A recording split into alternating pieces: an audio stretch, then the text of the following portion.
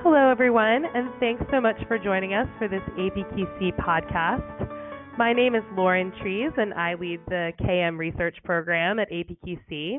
Today, I am very pleased to be joined by Stan Garfield to talk a little bit about the state of knowledge management and some of the biggest trends that you see in this space, Stan. Stan is a longtime expert in the knowledge management space. He's a community leader, an experienced speaker, prolific author across a range of print, digital, and social media. He's also a contributing author to the just released book, Knowledge Management Matters, Words of Wisdom from Leading Practitioners. So thank you so much for being here, Stan. Glad to be here, Lauren. Thanks for having me. Excellent. So in getting a chance to talk to you today, there were so many potential topics that we could dig into, but I thought it would be most fun and perhaps most fruitful to talk about KM from a big picture perspective and the evolution that we're seeing in the discipline. So earlier this year, you had shared with me some top 10 trends in knowledge management, and I thought we could start by going through that list and maybe you could just say a little bit about each of those. Sure, be glad to. Often the question comes up, what are the latest trends or what's hot in knowledge management? And when I thought about that, I gave you a list of 10, and that starts out with the two terms, the digital workplace and digital transformation. I don't know that these terms have any universally agreed on definition, but I think what they get at is that we're evolving from doing things in ways in the past that were less electronic to ways that are more so. And so that involves two things in my mind. One is changing some of the platform used for the processes that we follow in business. And the second is change management necessary to accomplish that. So there's both a technological base of that, or we have new platforms in many cases that we can use to do our work. And then we have to go through a management of change process in order to get people to use those in ways that are routine. We often find that it's not enough to give a new tool out and say, here, start using it. You have that tool embedded in the work that people do. You have to make it so that people want to use it and have incentives to use it. So it's not as simple as just saying we're rolling out this new platform. You also have to have parallel with that the management of change to get people to embrace it and use it routinely. The second one would be working out loud. It's often called that, or narrating your work. This is almost a movement that started up, and there's several people, including John Stepper, who are very active in leading it. But working out loud to me suggests that instead of doing things the way we once did them, where we did work more secretively, almost on a need-to-know basis, we only included those few people that we absolutely had to when we were working on things. Working out loud changes that so that people actually tell the world what they're doing so that other people can be aware of it, they can interact, they can respond. It makes people able to respond to you by saying, oh, you're working on that, so am I, let's work together on that. Or they find parts of what you're doing informative to help them in their work. So it changes our more secretive history of how we worked in a hierarchical organization into one which is very different. It's transparent. It invites people whom you may not even know to interact with you, to come forward and respond to what you're doing. So I think that's another big part that knowledge management can support. The third one on the list was community management. Communities have been around for a long time, but the idea of community management as a formal discipline and one that's getting a lot of attention and recognition, I think, is more recent. We even have things now like Community Manager Appreciation Day. You have community management coming up in contexts that are different than knowledge management. In particular, companies are using it as a way of engaging with their customers. It's much more routine now that major brands realize they have to have a way to interact with the people that use their brand. And so community management, which once was more about community of practice, now is more expansive and includes brand-oriented or marketing-oriented community. So that gives us more oomph behind the idea that we should have community managers who are formally trained, developed, and assigned to full-time roles. We certainly hear a lot about cognitive computing and artificial intelligence, and there's certainly a lot of opportunity there to use those technologies in ways that enable knowledge management to work better. I would point out that artificial intelligence isn't exactly new. It's been around for a long time. It's had different periods where it's come more in and out of vogue. It seems to be back now, and that's a good thing, but there's no easy way for it to be used. It's easier to talk about it than necessarily figure out how to use it. But I think in the context of knowledge management, cognitive computing, where we use the power of the computer and the data that it can analyze to better inform our decision making, so it augments our knowledge rather than replaces it, is where I think cognitive computing fits. Analytics and business intelligence and big data and all the related terms that we hear now, the field of data science, once again, they've been around for a while, but now they're getting more attention. And the idea that we can use numbers and data that we can collect in ways that can help us to get insights into what's going on and then to inform our actions and decisions based on that data, I think will continue to be important to knowledge management. The term enterprise social networks now has been around for a while, and we're seeing more companies formally launch and support enterprise social networks. In the past, we didn't use that term. We probably had terms like bulletin boards and discussion forums and listservs. It's really the same sort of concept of having online threaded discussions, but it provides a better user interface for it. So with the advent of social media and people being used to using tools like Facebook and Twitter, enterprise social networks now bring that kind of user interface into the workplace, and tools like Yammer and Facebook's Workplace now offer that capability for enterprises. So I think the trend there is to take advantage of the fact that most everyone has been using social media outside of work to get them to use more of that kind of an approach within work. And chat is sort of encroaching on territory as well. We've seen tools like Slack become enormously popular, which make it easy for people to interact in teams and have text-based interactions. So how do you integrate that into the knowledge management environment is sort of a challenge. If Slack is growing up alongside your enterprise social network and your company's office automation tools, how do you make that fit in? Gamification is a new term for what we used to call a point system or incentives. It was a way of recognizing people for doing the behaviors you wanted them to do in knowledge management. Not a new concept, but sort of a new name, a new emphasis. So gamification and giving out digital badges, there are more recent ways of giving incentives to people to perform the behaviors you want them to do. And I think that one of the questions we always ask as part of the digital transformation is how do you get people to change their behavior? And gamification is one way that can be used to work to motivate people, to give them incentives in order to do that. The term agile methodology, which has come to us from software development, is becoming more broadly applied. A new book just came out from Steve Denning about agile and the age of agile, it's called, and we're seeing it being applied into knowledge management. You hear people talk about agile knowledge management. I think what that just fundamentally means is things we've long believed, but now become more formal, which is to engage your customers in the process of developing systems and processes for them.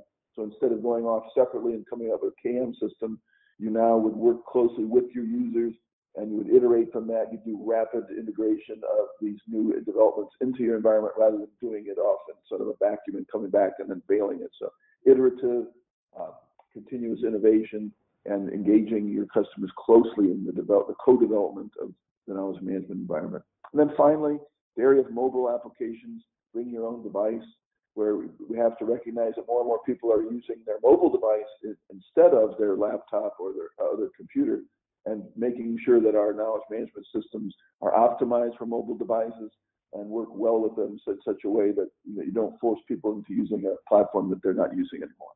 So that's kind of my quick run through of the 10 trends that I listed, Lauren. I think it's such an insightful list, and I think one of the things that stands out to me is how much interconnection there is between all of the different trends that you mentioned. Especially, you were saying at the front that digital workplace and digital transformation, nobody has a really clear universal definition of those, but I think so many of the things you talked about, from mobile apps and bring your own device to cognitive computing and artificial intelligence and analytics and business intelligence, and a lot of things that have existed for a while and you know, even for decades, you know, when you go back to analytics, that are becoming a little bit easier to do, and also there's more energy around them because of the energy around digital transformation.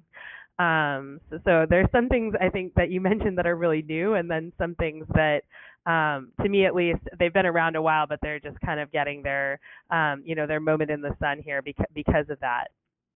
So of all the things that you mentioned, is there anything that you think is particularly transformative for the discipline? Well, I think that one of the things that we should really think more about is, as I mentioned, there's a movement that started, but I don't know that it's been widely embraced yet, is this one about working out loud. I think that the power contained in that is that, as I mentioned, organizations tend to be insular. They have hierarchies. People tend to communicate only in narrow groups. There's still prevalent use of email rather than using enterprise social networks for more transparent communication. I certainly experienced it in the years that I worked in organizations where there's sort of lip service given to the idea of using an enterprise social network, but then people revert to their old ways of communicating in small groups. I only send the email to people that I know and trust, and I don't want anybody else to know. And that sort of thing plays itself out over and over in organizations and still does. So I think if we're going to have a true digital transformation, then one way is to really recognize the fact we have to move from need to know basis to need to share. And I think that's a radical change that organizations aren't really ready for. But if they can start to move towards that, if we work more transparently, if we're able to see what everybody else is doing and thinking, and they're not afraid to share and they're not afraid of letting the whole organization in on what's going on, that has a chance to make a real major change in organizations being much more effective than the way that traditionally worked, where everybody only knew the things that they were entitled to know rather than making it so that the organization works out loud. So I'd start with that one. And obviously, as you said, it's interconnected. It's interconnected with digital transformation and with enterprise social networks and with communities.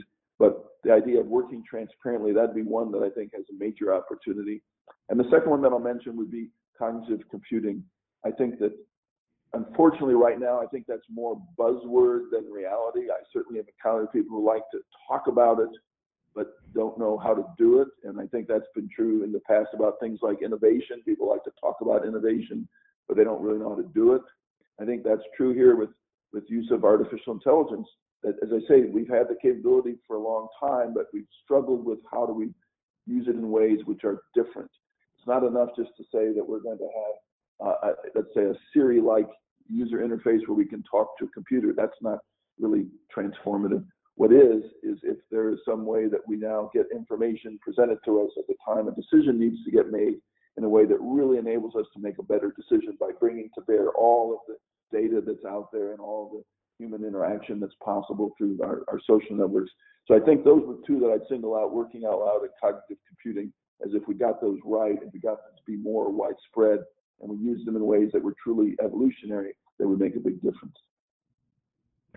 Yeah, and I would say I think even in the last 6 to 12 months, organizations are starting to figure out how to apply cognitive computing, at least the sort of, scratching at the edges of applying at least machine learning to some of their KM systems and doing that rather than it just being a complete buzzword, which I think it's been for a couple of years. So I'm excited to see some actual movement there and some real companies going out and doing some real things. I did want to ask you a question about working out loud because I think it's such an appealing concept and, especially to people in the KM space. But do you have any thoughts on the cognitive overload of everybody kind of sharing all of that information, out there in the sort of public space of the organization? And, people are already telling us that they have so much information and they're getting so much email and so many messages, about how you filter some of that information and keep it from, either driving you crazy or preventing you from kind of getting your deep work and concentration, requiring activities done in the workplace. Yes, that's definitely important, and that definitely overlaps then with some of the other trends that we talked about. If you talk about enterprise social networks and community management as two of the other trends, I think that helps answer the question about what do you do about information overload. Because in a large enterprise social network, there's no way that anyone could keep up with all the posts that are being made. So you have to then use communities as a way of doing that filtering. If you do it right, and the vision that I've always had for communities is that you have one community for each important topic to the organization. If you have that structure in place, and if it's at the right level of granularity, it is possible to keep up with the activity in a community. It's not possible to keep up with the activity in an entire network, especially in a large company. So you have to filter it that way. But if you do it right, And if you say that everybody has at least one community that they belong to, and it's the one most relevant to their job, and if you then do your working aloud within those communities, then the noise level is kept down. You only get a notification because it's the community that you belong to that's relevant to your work. You don't necessarily get other notifications unless you're specifically named in another post. So if you use the combination of sort of three levels of filtering, one by the community, which is probably the most important, two by your name, if you get mentioned in an enterprise social network, you'll get a notification, and that's appropriate, but you're not going to get a high volume of those typically. And third would be the use of a hashtag or metadata, the idea of tagging a post so that it has a topic associated with it that might be in another community, but it's a topic you're still interested in. So if you have those three levels of filtering, then I think that allows you to keep the attention at a reasonable level where you can pay attention to things that matter to you and not be bothered with things that don't. And then in that case, if the community is working out loud on the subject that's important to it and its members, I think that that's manageable. And you'll get beyond the thing where I would observe communities, for instance, at some of the companies I worked at, that would be started that were private communities and they would exclude people. And that sort of goes against the whole idea of knowledge sharing. But yet that's how a lot of companies are still functioning. So getting their communities to be open, welcoming everyone into the community, including those that don't formally work in the organization, but which have a background in it or an interest in it, I think that's how you get to a true level of working out loud without overwhelming people with too much. No, that makes a lot of sense. And I'm glad you mentioned the idea of community management as a discipline, because I wanted to ask you a little bit more about that and how you feel like the formalization of that discipline and what's going on in terms of community management is impacting communities inside organizations and NKM as a whole. Yeah, it seems very important to the success of what I just described. We can't have that structure of having one community in place for each important topic without having effective community managers for each one. It isn't enough to create a group in a social network for each topic and then just hope that it works. It generally doesn't work. So you need a community manager for each one who's knowledgeable about what they're supposed to do. And that isn't necessarily a huge burden, but it involves certain expectations, like that they need to be monitoring the group to make sure they see what's going on. They have to be stimulating conversation. And most important, they have to be sure that if someone asks a question in the group, that it gets an answer in a timely manner. So you need to train your community managers in some of those basic expectations so that they'll perform those. And then you need to have one of those community managers for each one of your important communities. And so I think that's a little bit different than when enterprise social networks were first launched. There was sort of the assumption that they would just run themselves and they would be self-governing and people would create groups and you could create as many groups as you want and the survival of the fittest would apply.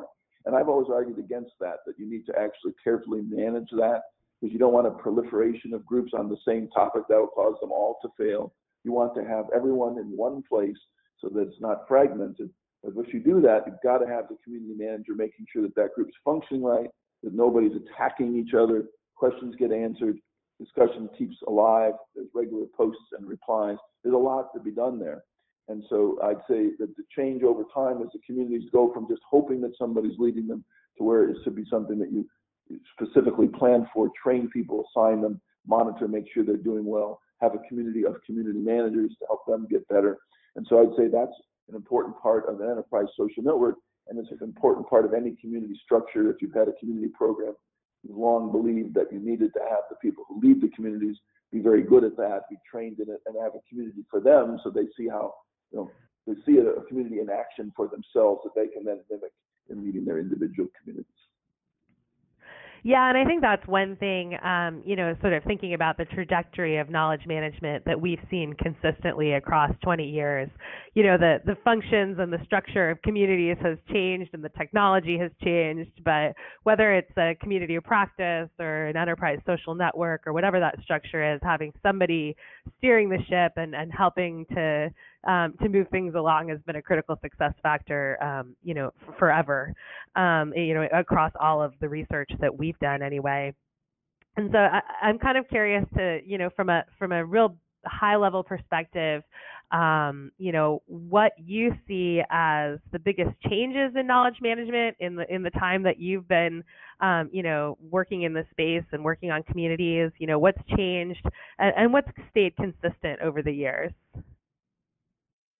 Well, I've been in the field now officially since 1996, so about 22 years, and probably informally for a long time before that, before we started calling it that. So in some respects, knowledge management has been around even longer. We just didn't call it that. Patrick Lamb's done some writing about how the field has actually been around a long time, longer than people think. But certainly the need for it has existed for a very, very long time. When I joined Digital Equipment Corporation in 1983, they were doing knowledge management then. We didn't call it that, but we had something called VAX Notes conferences, which essentially were communities of practice, and the company used those routinely. And so to me, the thing that's evolved is that we've been more formal about naming some of these things, about having it as a discipline, having some of our conferences and events like the APQC conference. What I think has changed over time is that some of the technologies have changed. We didn't really talk much about cognitive computing or analytics earlier on, and now those are more prominent. But in many respects, the field hasn't changed that much over the 22 years that I've been in it. We're still basically trying to do some of the same things. Communities, I think, were important at the beginning, and they're still important, and we're talking about them still. So I think that's one example of something that's constant. I think that what's been apparent to me is that the field doesn't necessarily ever take over or grow into prominence the way that some in it thought it might. They thought it might take off, and be much more mainstream. An example of that would be the role of the chief knowledge officer. At one time, I think people thought the chief knowledge officer would be an important role. It would be a peer to the chief financial officer and the chief operating officer in those C-level roles, but it never really took off that way. There are a handful of people like that around, but mostly knowledge management finds itself embedded in some other function that's not at the C level. And so I think that knowledge management has always fought for its existence. I've been in many companies and seen others where it comes and goes, that it has a prominence and then it's eliminated during some budget cutting cycle. And I think that's continued. So what I say about knowledge management is the need is constant. We definitely need it. And even if we don't call it that, the underlying things about sharing and reusing and collaborating and learning, those are all still there. And what happens is if a company decides that it's going to slash its KM department, it'll find later that it needs it, right? It'll go back and recreate it. And I've seen that happen at companies that I've left where knowledge management was eliminated. And then later I hear that it's been restarted. So to me, yeah, we've seen that pattern so many times as well. So many of the thought leaders in the field, if you talk to them, you'll find that they've all been to the same thing, that they've had a program that was recognized by APQC, let's say, as a best practice company. And then later you find out that that person's not there anymore and their program was wiped out or cut back.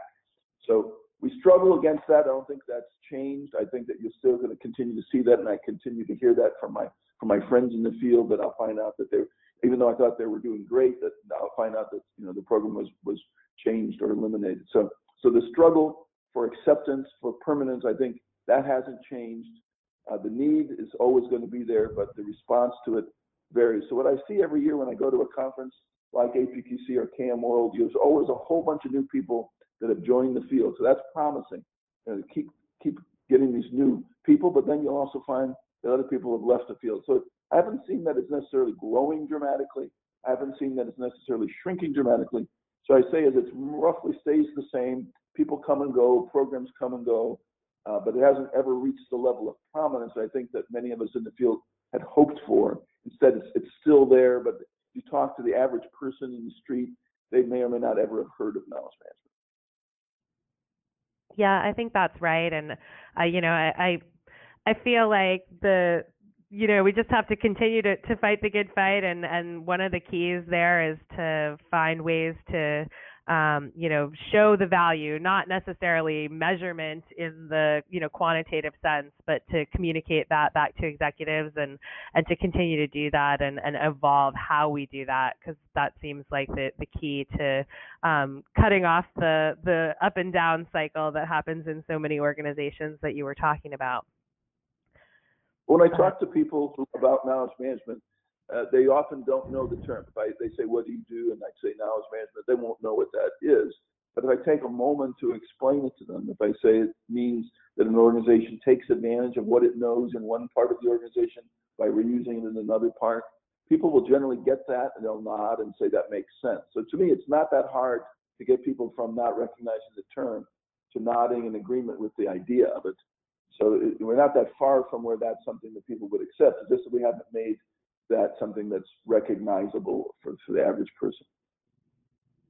Yeah, it's intuitive once you explain it. So that's always the mission, and so many KM people that I've talked to, I think a big part of their role is evangelizing that in the organization and having those conversations and getting people's heads to nod, and that's kind of a constant process of building understanding and buy-in for what they're trying to do. Well, thank you so much, Stan. This has been great. I think it's a great overview of trends and different things that are going on, and I look forward to sharing that with everybody. Stan and I will be doing a breakout session on communities and networks at APQC's 2018 KM conference this April, and we will also be part of the live Q&A session from the main stage of the conference. So Stan, I look forward to talking to you more next month.